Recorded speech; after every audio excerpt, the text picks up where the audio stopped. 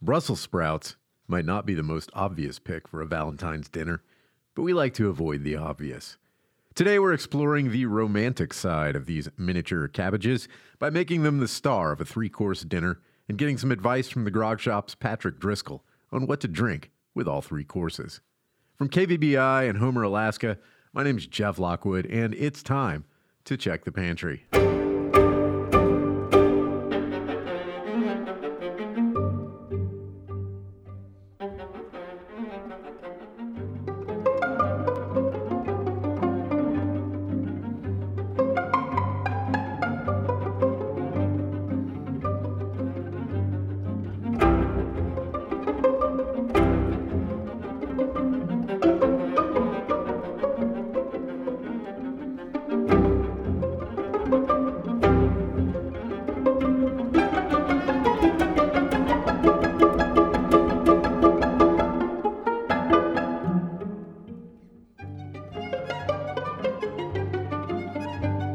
Brussels sprouts are, in fact, named after the capital of Belgium. They've been popular there since at least the 1500s and were given their linguistic association by the French, who called them choux de Bruxelles, or Brussels cabbages. In Belgium itself, they were known as spruites. English being English, we took a little from here and a little from there, and so we have Brussels sprouts. The Germans call them Rosenkohl, which translates as cabbage roses, and variants of this name are the main form in the rest of Central and Eastern Europe. Cabbage roses seems a solid name for the way Brussels sprouts grow, little buds, up a sturdy central stalk. It is, of course, the same species as all of the rest of the cabbages, Brassica oleracea. Some ordinary head cabbages will form the stalk with the mini heads if the main head is cut as soon as it starts to grow, and someone back in at least the 13th century noticed this and did the work to develop a cabbage variety that would only grow this way. Nowadays, at least in America, there is a lingering revulsion attached to the mention of Brussels sprouts, a feeling that you need to apologize for bringing them up. Like you need to promise to the people at your table that no, these Brussels sprouts are delicious. These Brussels sprouts are not like those. And even though I can't say for sure that I've ever actually encountered those Brussels sprouts, I know exactly what they mean. Gray, sulfurous, soggy balls of unseasoned leaves with all the freshness boiled away. Vegetable cookery in the Anglosphere has always been a bit dodgy, and the overcooked Brussels sprout, along with its partner in mush, overcooked asparagus, make it at least understandable why someone could develop a lifelong aversion to green on their plate. They weren't crazy in Belgium, though. They didn't have a taste for dishwater or want to eat things that smelled like yesterday's socks. They braised their sprouts for a short time in a little butter and wine or maybe some beer, and then splashed in a bit of cream. Who wouldn't like that? Nowadays, you can roast them, too. You can deep fry them. You can slice them thinly on a mandolin and dress them in vinaigrette. You can make coleslaw out of them. You can pickle them whole for sauerkraut. They're easy to grow, especially in Alaska. They keep well in a cool place. You can even leave them on the stalk in the early part of the winter before it gets too cold, and they'll be perfectly happy. Eat more Brussels sprouts is all I'm saying. Cook them briefly, give them some kind of dressing, and never apologize for serving them.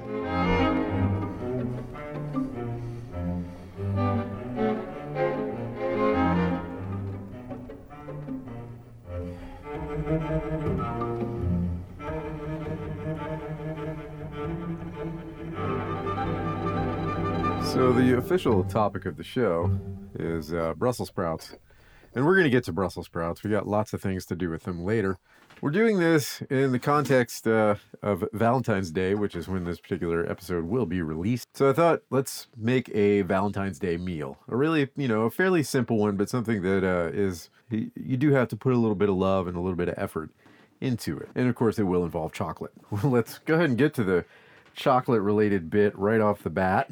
So first, I am starting my stove, and I've also got a pot of water on. But I'm putting the stove at 450 degrees because I'm going to make a tart shell, because we're going to make a chocolate tart. And we will get to the chocolate part of the chocolate tart a little while later, but first we have to make a tart shell.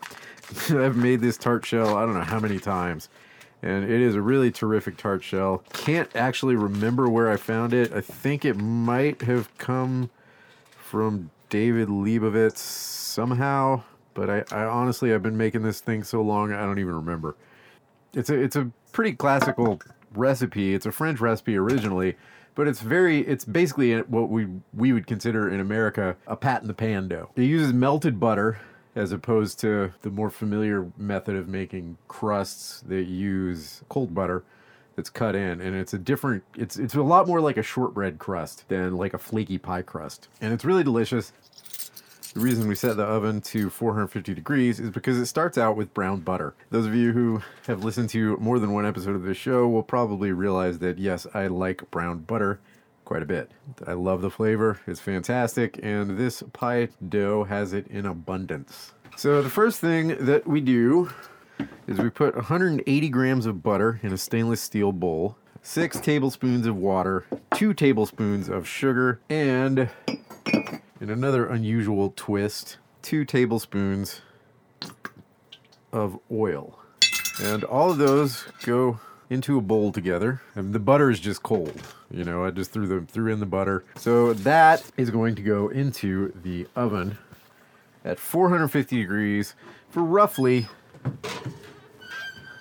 20 minutes, or basically as long as it takes for the butter to brown. And I can hear my tea kettle is almost whistling, not quite.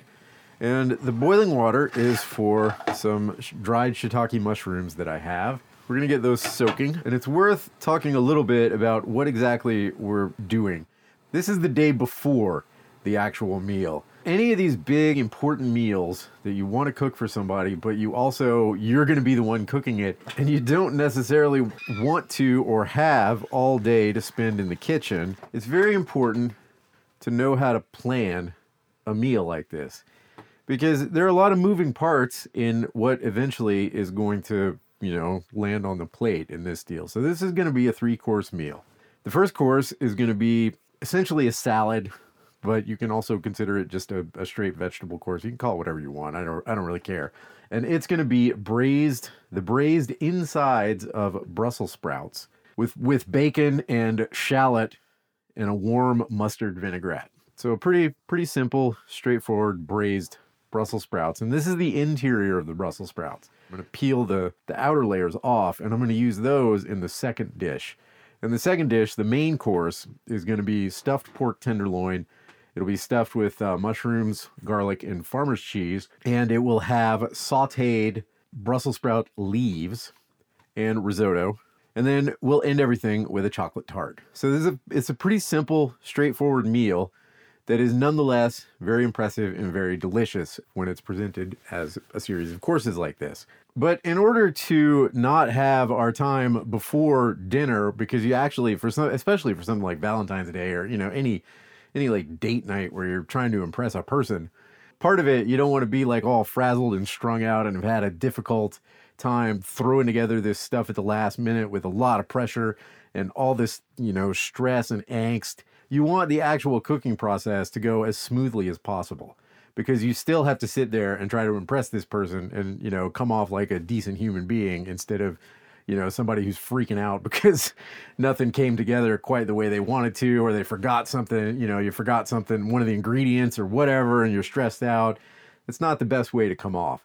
If you really want to be smooth and have a good and solid romantic evening, you got to look like you've pulled this thing off. And the way to do that is to do as much as possible the day before. So that's what we're doing right now, is we're taking care of all of the detail work, the stuff that's really time consuming, also the things that need to happen, because then if you forgot something, you still have 24 hours to fix it. You've got plenty of time. This is the way that you pull off coursed dinners, is by doing as much as you can ahead of time. I've already got 2 of my steps knocked off. I got my mushrooms soaking, and I've got my butter for my tart shell browning. And so the goals for today, I need to get my tart shell made, I need to get my pork ready to go, and I need to get my Brussels sprouts prepped. Okay, so next, I'm going to take my pork tenderloins, and I got to trim them and get them salted. And I've got 2 whole pork tenderloins here, which is, of course, way too much for 2 people. And so what I'm going to do is trim the ends off of each tenderloin just to where I have 2 nice, solid, round, evenly shaped cylinders to work with. And the ends, I can do whatever I want with those. You know, I can pound those out and make little cutlets or schnitzels or whatever. I can cook them for breakfast. I can make little tacos out of them, whatever. It doesn't matter. So I'm just going to cut the ends off and get a nice single serving, a nice cylinder. Roughly, I would say that's probably 6 to 8 ounces. And these don't require much prep right now. In fact, all they actually need is some salt. There's great controversy in the world of meat cookery. There's actually not any controversy because everybody who's really good at cooking meat knows that you salt as far as possible in advance. In fact, overnight is ideal. And that has to do with the way that salt works. A lot of people worry about salting things too early because they worry that it's going to dry out. And it's not going to dry out. Your meat is not going to dry out. The surface will dry out a little bit, but we actually want that because then it will get a much better sear when it goes in the pan. The way that salt works on meat is it denatures the proteins in the meat. It causes them to unravel and open up. And at the beginning of this process, and you'll notice this if you do salt meat and you let it sit there for a few minutes, you can see that it draws out quite a bit of water. The way that osmosis works, the liquid on the outside of the meat becomes saltier, and so it draws out some of the water from inside the meat. After a few minutes, it will be noticeably moister on the outside of the meat. So a lot of people look at that and they can say, oh no, it's taking all the juices out of the meat. If you let it sit there for a while, because these proteins are denatured, are unraveled, the meat can then reabsorb all of that liquid, only this time with the salt that you've added. So it's actually going to reabsorb the seasoning that you're giving it, and the salt then slowly penetrates further into the meat because the same process happens in the next layer. You know, the outside layer releases its moisture into the saltier top layer and then reabsorbs with more salt into the next layer of cells down, and that keeps happening until the salt has basically become evenly distributed inside the meat. Now, it takes a while to penetrate all the way, but this is basically the exact process by which, say, a country ham is cured.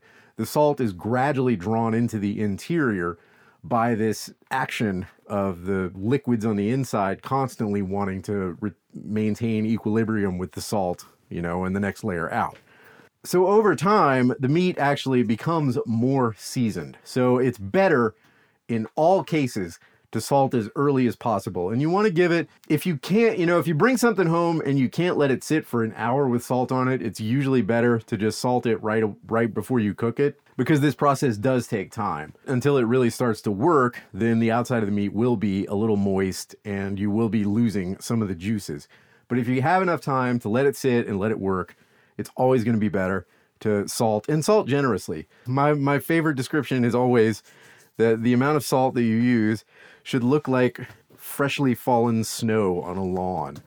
You know, you don't want to completely cover everything so it's totally white. You want to be able to see the meat through the salt, but it should be generous. Make sure you get the ends. Beauty. So now I can set these aside on a plate, and these will go into the refrigerator uncovered overnight. 3 steps down. What's next on my list? Because I did sit down and I made a list. So coming up next, it says start risotto. And you might be saying to yourself, start risotto? What are you talking about? Because typically, rice is cooked right when it's made. And you would be mostly correct, except for risotto. You can, of course, cook risotto right when it's made. But fortunately for restaurants around the world, risotto does very well if you par cook it and finish it at service. This is why risotto is on so many restaurant menus, because it is really, really easy to knock out on the line. It's not necessarily because it is such a well-known dish, although it is partly that. I mean, people like risotto because it's delicious. But a big reason why it isn't on so many mid-range restaurant menus as a prominent starch is because of this fact, that it is really actually very simple to make. So we're going to start it in the typical risotto fashion by heating up some butter and sauteing it. You can use oil, of course, if you want to, but this is kind of a buttery menu. There's quite a bit of butter happening. So we'll just continue the butter theme with our risotto. This particular risotto always uses medium grain rice because the goal here is for creamy and distinct grains of rice, not fluffy, but creamy. The most common, of course, is arborio rice.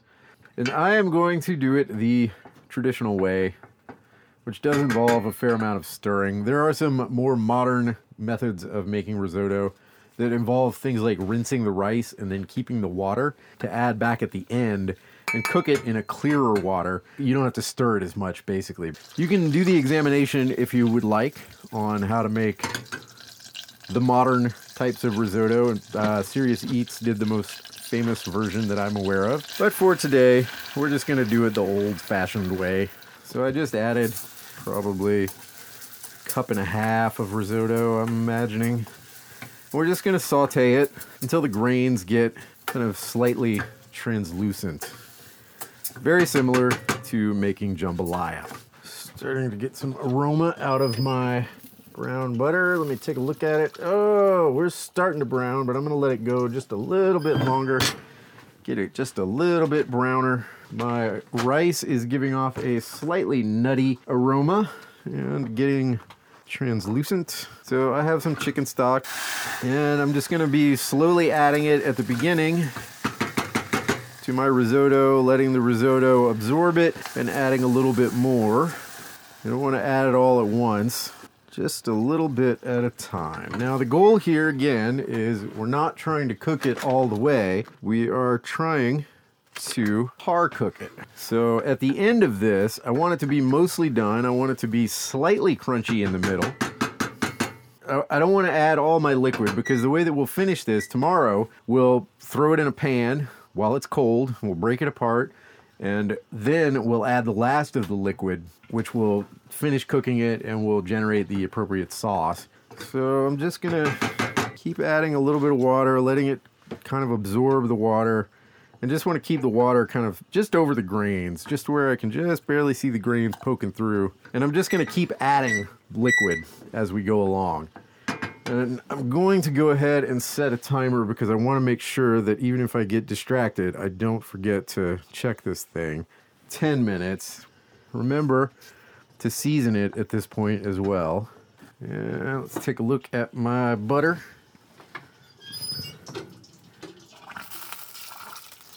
Oh yeah. Beautiful light brown. I'm going to get another bowl for the next step so that I am not fighting a hot stainless steel bowl. I need 300 grams of ideally pastry flour, but unfortunately it's really hard to find pastry flour right now. All-purpose flour works. Go ahead and give my risotto a quick stir. It's already started to swell up quite a bit and absorb a lot of the water.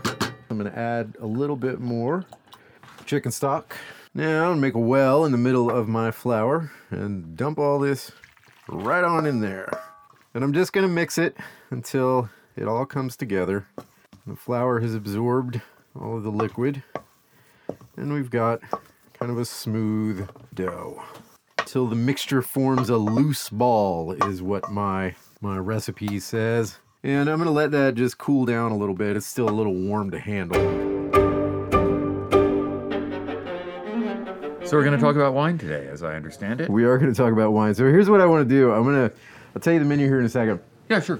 I want two different recommendations. Okay. One is money is no object, I don't care, and it's a generic, not a personal recommendation. Gotcha. The other is specific to me, and particularly my wife, and you know the kinds of things that she likes and does not like, and also $20 a bottle. And let's go for 3 courses, so a main or a starter, a main, and then a dessert, and we'll have a dessert wine too.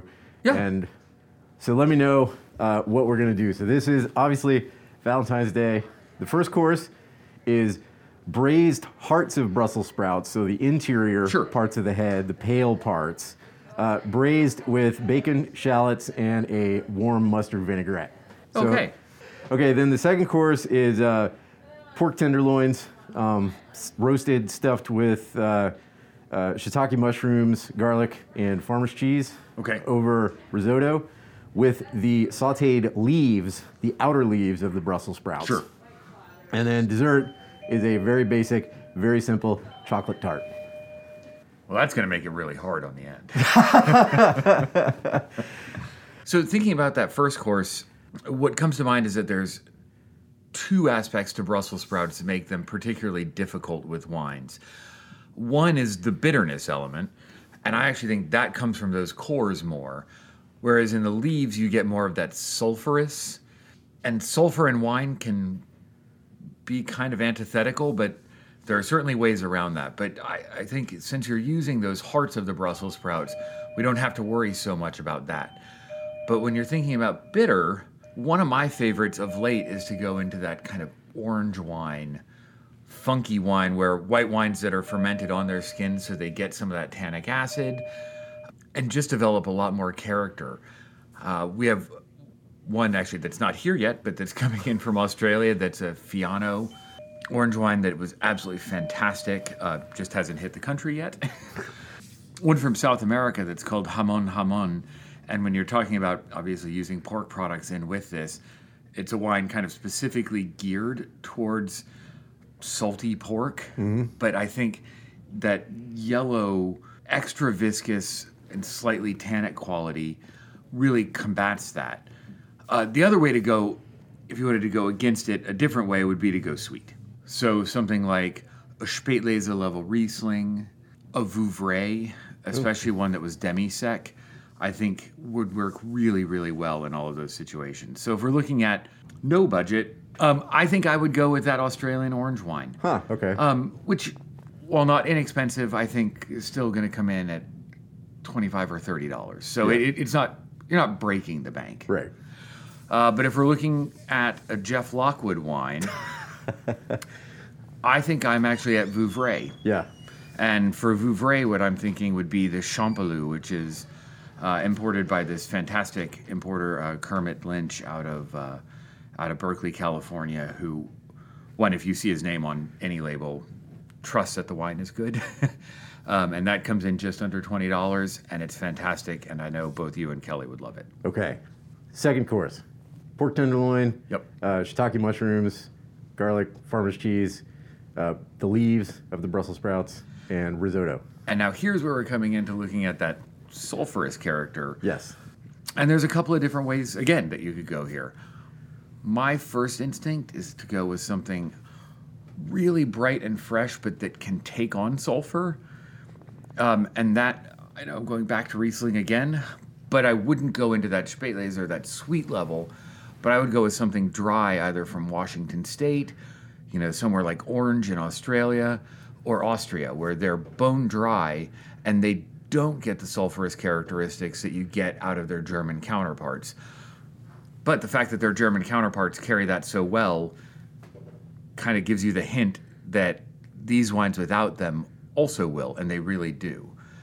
And so that, if we're going without budget, I think we have this absolutely ridiculous Riesling from Schloss Gobelsberg, Heiligenstein, just a fantastic producer that's still for under $50, overperforms incredibly. And pork and cheese and Brussels, I mean, those are the foods of that area of the world, so it just makes sense that the wines would go. Right.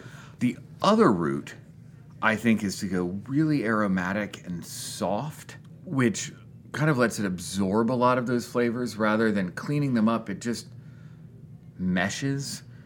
And that makes me think of Italy. And the wine that I had in mind was Verdaccia, kind of a lesser-known white grape, certainly more full-bodied than Pinot Grigio or Verdicchio or those sorts of things that you might be used to, but it still has some of just a hint of those green vegetal aspects that I think highlight the Brussels sprouts, but enough roundness to also kind of embrace them without taking over. Okay. And the one that we have on the shelf right now, I think, is $15. Sweet. And it's delicious. In fact, you and Kelly have had it. Oh. I wonder, hopefully she liked it. She did. Oh, good. No, I know she did. Oh, good. Oh, and then we're talking chocolate. Yeah. You probably know where we're walking. The port section? Actually, not quite yet. Oh. So this being Valentine's Day, certainly there are ports and dessert wines that are really obvious options, and we'll talk a little bit about that. But why not finish with bubbles? You know, I think at the end of the night, when I drink a big, heavy port, which I absolutely love, especially with something chocolate, and at the end of a kind of decadent meal, I just want to go to bed. Whereas finishing with something lighter that still goes really well with the dessert, but it kind of lifts you up, makes you want to continue the evening. And I think especially on Valentine's Day, that's not a bad plan.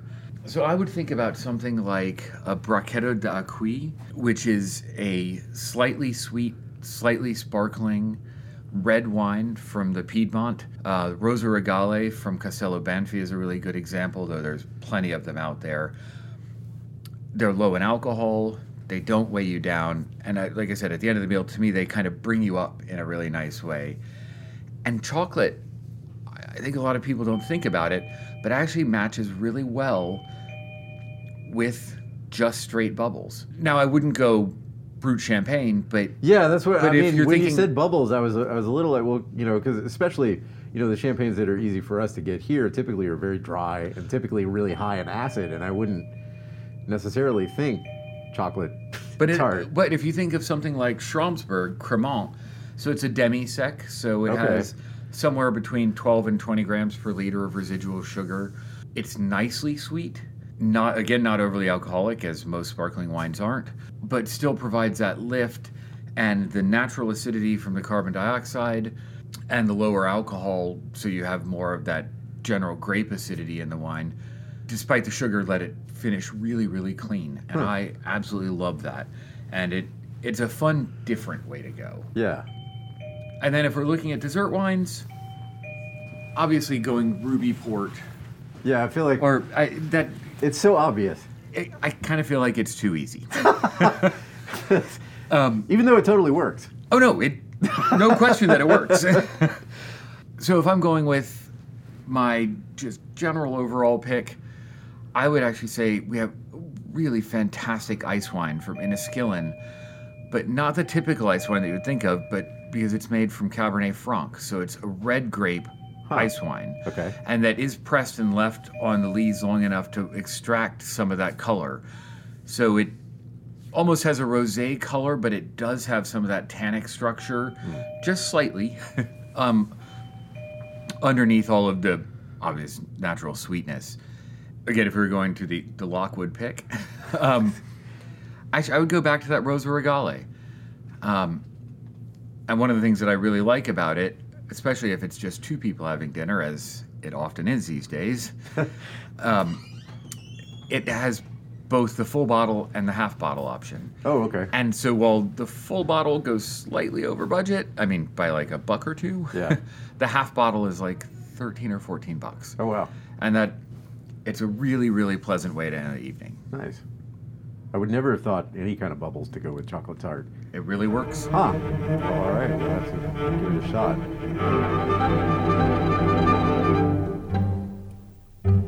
Got my 2-piece tart pan. And this is, I think this is a 9-inch. Actually, maybe this is an 8-inch. Let's add some more chicken stock to my risotto. Risotto always takes more water than cooking like long grain rice. Mainly because a lot of it evaporates in the cooking process because you're doing it in an open pot as opposed to a closed pot. So now I have my tart pan all ready to go to accept my dough. I'm just leaving my oven on at 450 because that's what we're going to blind bake our shell at. With this particular pie dough, I have never found any need to use pie weights as long as you dock the crust because it's not really a flaky crust. It's more, like I say, it's more like a shortbread crust. So it doesn't have the tendency to sort of puff up too much. It usually will a little bit, but it'll fall back okay. Let's see where we're at with timing on this risotto. If I taste these, there's still going to be a lot of crunch to them. Yeah, quite a bit of crunch. I just want to dial back that crunch just a little bit more. Probably another 5 minutes. And this dough does feel a little bit greasy, you know, just because there's quite a lot of really warm butter in here. So just expect that. And I'm just grabbing a big chunk and dropping it into my pie tin and patting it out, you know, fairly thin, but it's very forgiving. And if you accidentally put a hole in the bottom, grab a chunk of the dough and fix it. Then start building up the sides. You know, I like a relatively, a little thicker tart shell, especially for one like this, that's, you know, again, more like a shortbread, and that's meant to support a filling that's going to be perfectly smooth, like this chocolate filling is going to be. So it's nice if the crust has a little bit of substance to it. Pinch everything around so it's even, and then just going to roll along the top, cut off the edges so it stays a little neater. Use the edges of the tart shell, or the tart pan, as a knife. And another quick little pat of everything just to make it all even and nice. And I will grab a fork. You can use a docker if you have one. And we will generously dock. And this will, again, provide a little bit of a path for steam to escape so that we don't get too much explosion. Let's go into the oven for about 15 to 20 minutes, or until nicely browned. Now let's go back to our risotto. Oh, look at that. Good timing, Jeff. Good timing. This is about 17 minutes, so I'm betting we're going to be just about pretty close to being par cooked. Let's grab a couple of grains here. Yeah. So it's not crunchy anymore. You know, there's not like a hard bit on the inside, but it's very definitely firm and al dente. So that is what we want.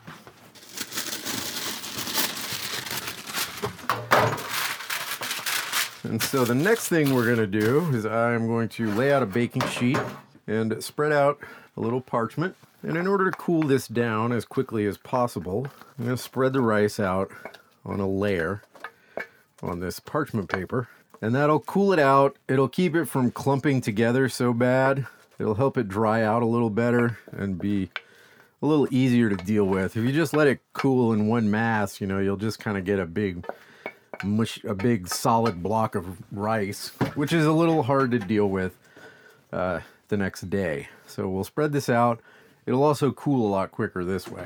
And I can see, you know, looking at it, there's a lot of they're all individual grains of rice sort of bound together with a little bit of a creamy sauce. So tomorrow this will be really easy because I just have to take out enough for a couple servings, throw it in a pan with a little bit of liquid, and we will have magically perfect risotto in the space of about 5 minutes instead of having to stand over the pot stirring, you know? So make life easy on yourself.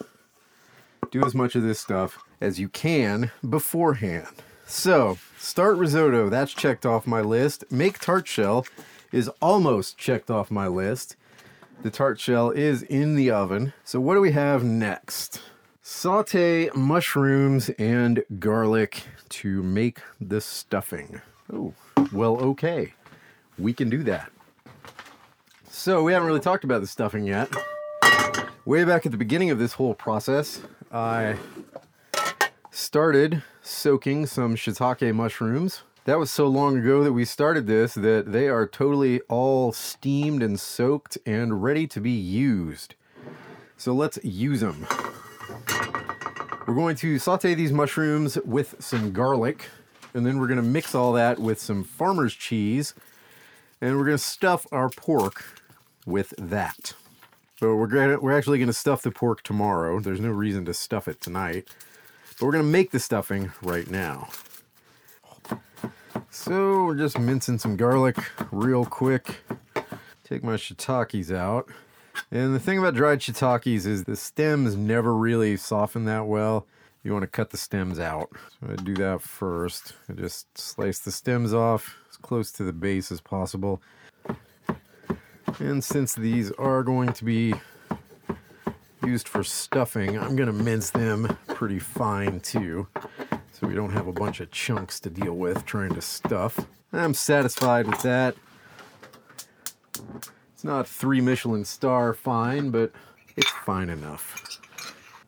Drop some butter in the pan. Check out my pie crust, which is quite lovely. It's risen a little bit off the pan, but again, this one will sink back down once it starts to cool. I have tried to blind bake using pie weights with this particular dough, and I think because it's warm when it goes in the pan, it never works really that well. It always winds up a little weird, and oftentimes it'll actually stick to the parchment paper. So I've never really had a lot of luck blind baking this particular dough with the weights. You will look at it and it will puff up a little bit, but it's okay. It'll go back down as it cools down. Most of the water's out of the butter. And start cooking my mushrooms. Add a little salt. Now, I do have this beautiful mushroom water left over, and what I'm going to do with that is I'm going to save it, and I'm going to use that in my risotto. These are going to both be in the same dish with each other in the main course. The little hint of mushroom that will sit in the risotto will blend with the mushrooms in the pork tenderloin stuffing, and it should be quite delicious. Starting to get a little bit of color on these shiitakes now. Go ahead and add my garlic in here. Sweat just a little bit. Just enough to mellow it out. Grab a small bowl. Grab my farmer's cheese. And you can use goat cheese. You can even use cream cheese. You can use any soft cheese. Farmer's cheese is nice because it's got a real tangy acidity to it that works really well. And we don't need any salt in here, but I am going to add a little bit of rosemary. And I'm going to add a little bit of thyme. Mash that all up. Make sure that's the right amount of farmer's cheese for this amount of stuff. Look at that. Quite lovely. Lovely. Oh yeah. Perfect. Perfect. So my stuffing is now done, and that can sit and wait. Let's take a look and see how we're doing on the tart dough. Oh yeah. Oh, she's beauty. Beauty. Beauty, beauty, beauty. You always got to be a little bit careful with a 2-piece tart pan. It's really easy to accidentally grab the bottom, shove it up, and then have major destruction happen. Again, slightly puffy, but even my recipe says at the bottom of it, this tart shell may puff up a little bit. This is normal, and it will sink as it cools. So all we have now is prep Brussels sprouts. Brussels sprouts, the star of the show. So let's get to prepping those guys. Let me clean up my little area here real quick. The really nice thing about doing the heavy prep the day beforehand is that it also leaves the kitchen in a much cleaner shape when you're actually doing the final cooking, which especially on something like Valentine's Day is really nice, because then you don't have to spend a bunch of time. You don't have a big pile of dirty dishes at the end of the meal, which is really not very romantic, unless you're a cook. We cooks know that there's nothing sexier than piles of dishes, because it means that really good food has been made. I'm going to grab my Brussels sprouts, and I'm going to prep them. So a lot of people hate Brussels sprouts. There's nothing wrong with that. There's nothing wrong with disliking a particular food.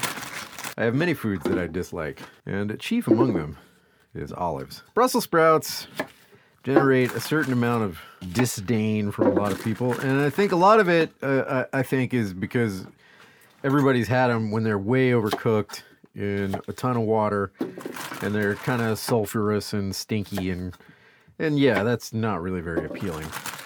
But in thinking about that, and thinking about Brussels sprouts in particular, I found something curious. Brussels sprouts, unlike other of the cabbage and cabbage adjacent, particularly head kinds of cabbages, they have a lot of outer leaves to inner leaves ratio. And so I was kind of started experimenting with that a little bit, and it turns out that a lot of the characteristic kind of bitter, slightly sulfuric flavors in Brussels sprouts is really in the outer leaves, in the darker green leaves. Once you get to the inside leaves that are pale, it really becomes much sweeter. And so for those of us who really love Brussels sprouts, it's that contrast between the bitterness and the sweetness that really is like the star of the show, and it's why I love them so much, is because they have that sort of complex flavor. But for people who aren't necessarily into bitter things, or for people who don't like that kind of sulfuric pungency that Brussels sprouts leaves can have, the same sort of thing as like mustard greens, which are also related to cabbages. It's that same sort of really deep and pungent flavor. But if you get rid of the outer leaves, then you're left with the pale interior. And then you can use the outer leaves almost as an herb. And I have, in fact, avowed Brussels sprouts haters who not only who are generally, solid eaters, but they just hate Brussels sprouts, right? And also say, I've had many people try to make me like Brussels sprouts, and I've always hated them. I have had these people, and I have done this technique of only using the inner heads, the pale leaves, for one dish, and using the darker green on the outside another way, and they have said these are the first Brussels sprouts that I have ever liked. So I maintain that this technique has some credibility in the real world, and that this technique will, in fact, serve to convert even confirmed Brussels sprout haters. And all I'm doing right now is to chop off the stem end and then bisect the head. So now I have a container of bisected heads, a container of leaves, and another container that will accept the paler interior heads. So I'm just going through and peeling the outside of every Brussels sprout real quick, just until we get through and we go from a dark green to a pale green. And the nice thing is, too, because they'll both be part of the same meal, is that they'll help the meal itself to feel a little bit more unified. When you're doing multi-course meal planning, it's always a good idea to have elements in common between the different courses. If you have orange juice, say, as part of a vinaigrette in the main, you might want to have some sort of orange peel in the dessert. And it's not that people necessarily notice it on a conscious level. It just feels right. I've seen some pretty hideous multi-course menus out there that are overcomplicated or have too many different moving parts or whatever. But one of the things that they almost always have in common is that it's hard to see what the connection between the different courses is. A multi-course meal is not about showing off how many different things you can do in the kitchen. A multi-course meal is about a logical following from the first course to the end of the meal. Everything has to feel like it belongs together. And one of the ways that we can do that is by taking a single ingredient and spreading it out over multiple courses. Let's make our chocolate tart filling.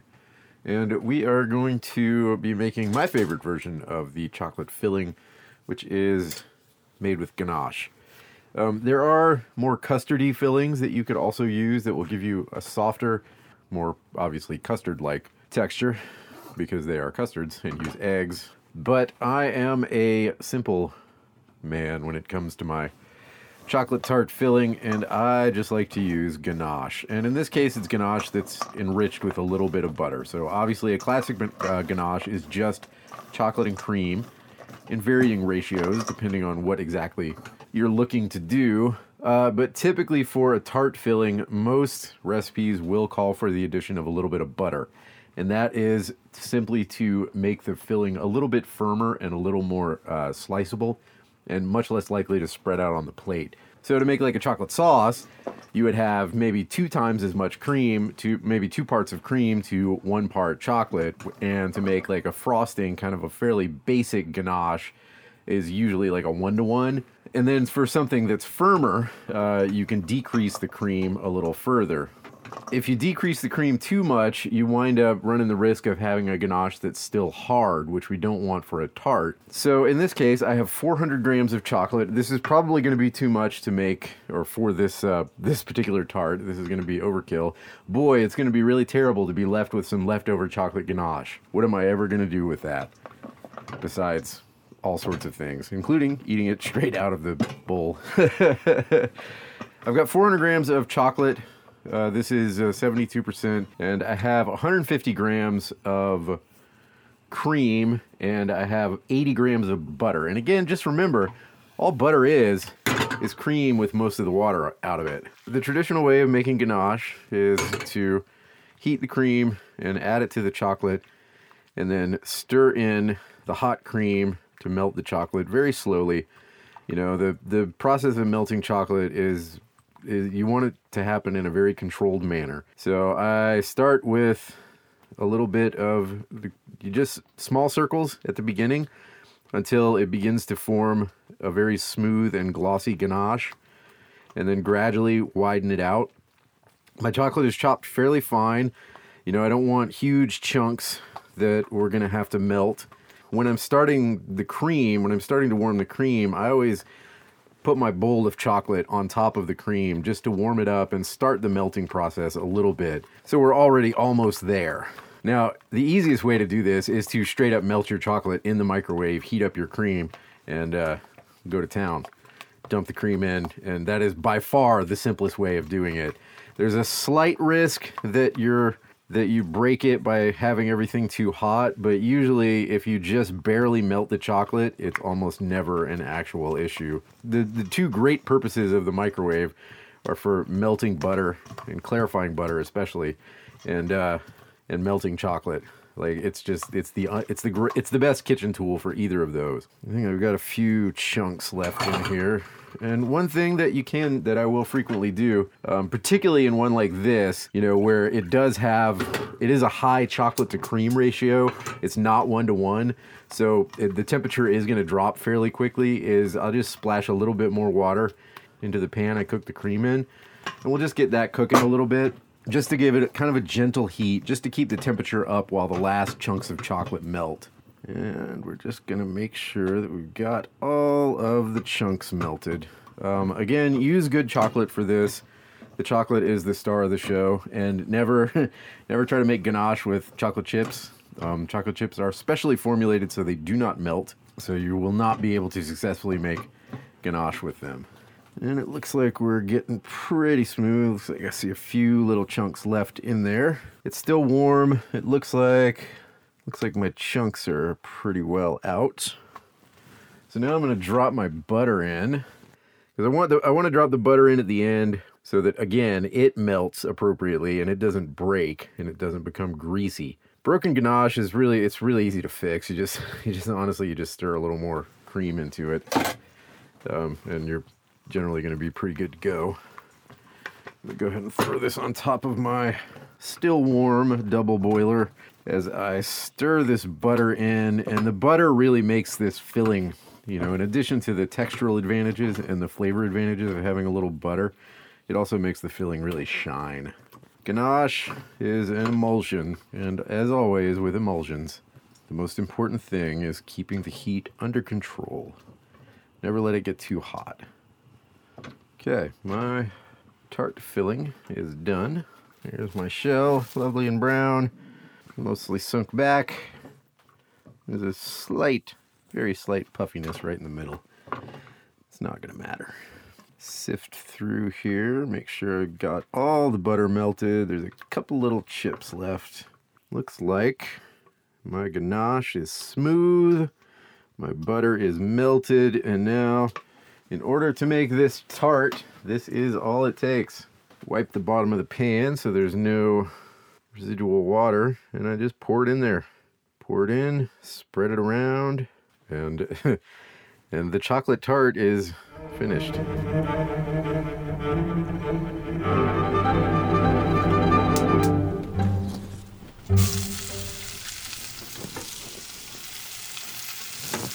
Okay, the last minute prep has been done, and now we're gonna see just how quick this really is. So that was the shallots from my braised Brussels sprouts hitting the pan. I'm gonna get them going first because they're gonna take about 15 minutes or so.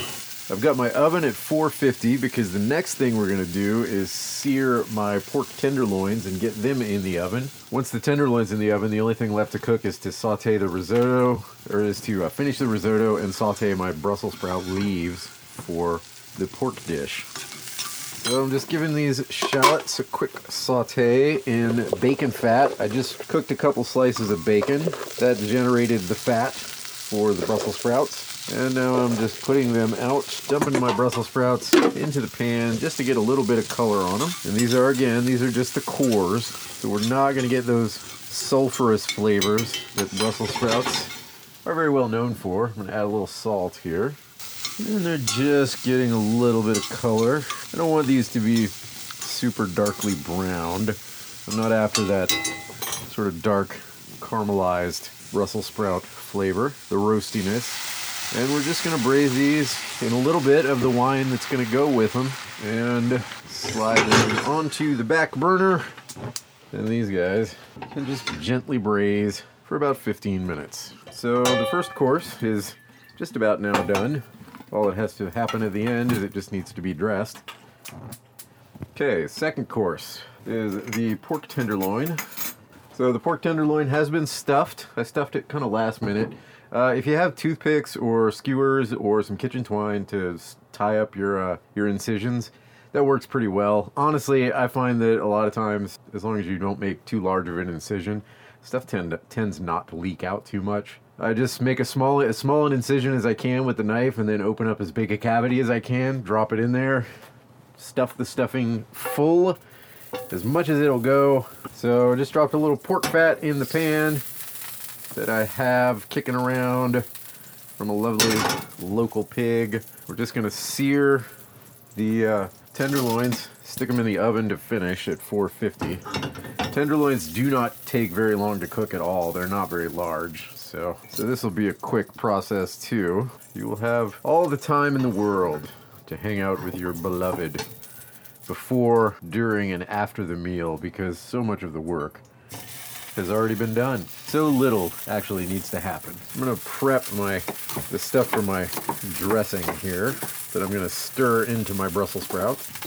We've got bacon, some mustard, and the juice of a lemon. And that will go together with the bacon fat that is already in our Brussels sprouts. And I will probably throw in a little chunk of butter right at the end too, because it's delicious. Just stir that bacon, the mustard, and the lemon juice together. Yum. Just about got the nice browning that I'm looking for on my tenderloin. I'm going to go ahead and pop these guys in the oven. Searing on the stovetop, finishing in the oven. Always an excellent method. Now let's get my risotto happening. And for that, also going to want my mushroom juice from my shiitakes. And we're going to get a nice, generous shot of butter into a pan. This initial bit of butter will help to loosen everything up, warm it all. It's a solid block when it comes out because the starch is kind of stuck together, but the risotto is still definitely individual grains, and they're not mushy, so they're not broken up. They're very distinct, perfect-looking grains of risotto.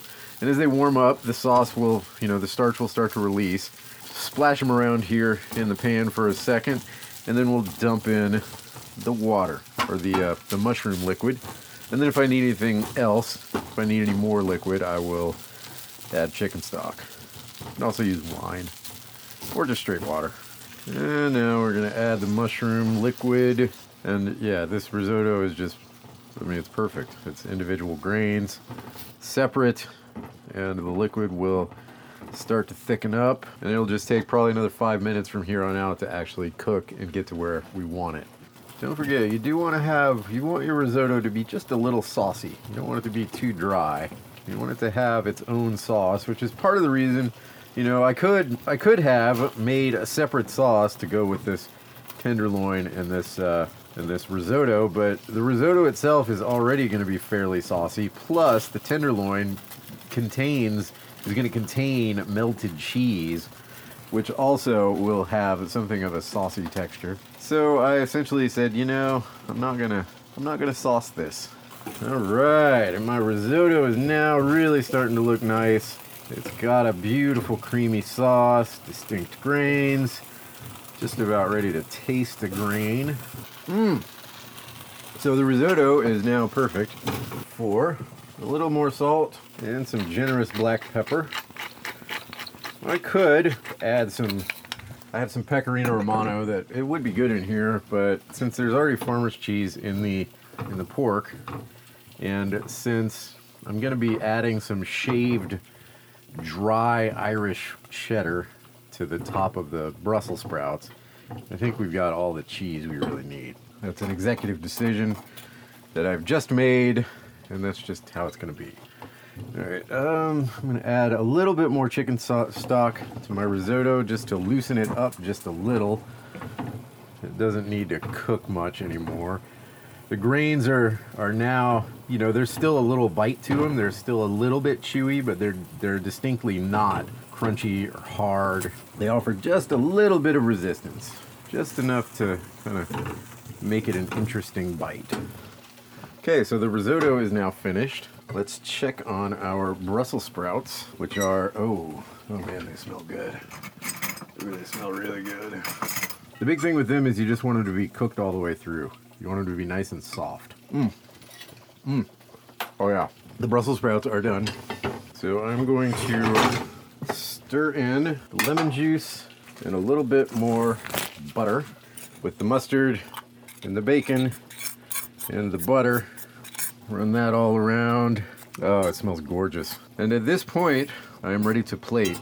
And this Brussels sprout dish is just going to get a really simple plating, just on a plate, topped with some shaved cheddar and a little fleur de sel. The only last cooking that I actually need to do is so simple, I don't even have to do it on the air.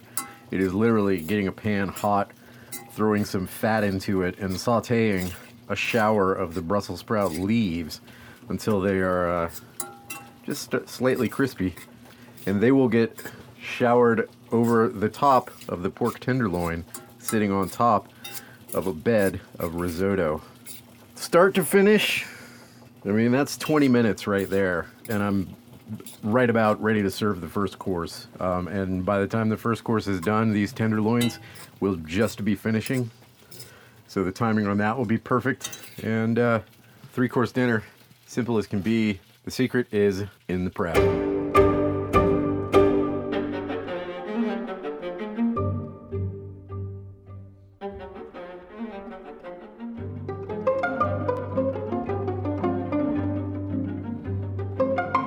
Check the Pantry is a production of KBBI AM 890 in Homer, Alaska.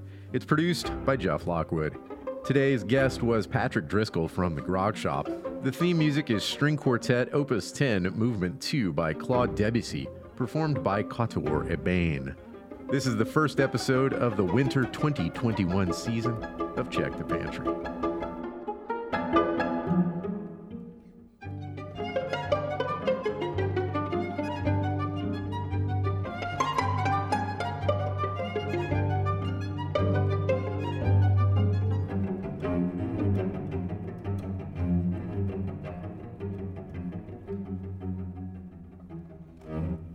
Your financial donation as a listener makes this and other KBBI programs possible.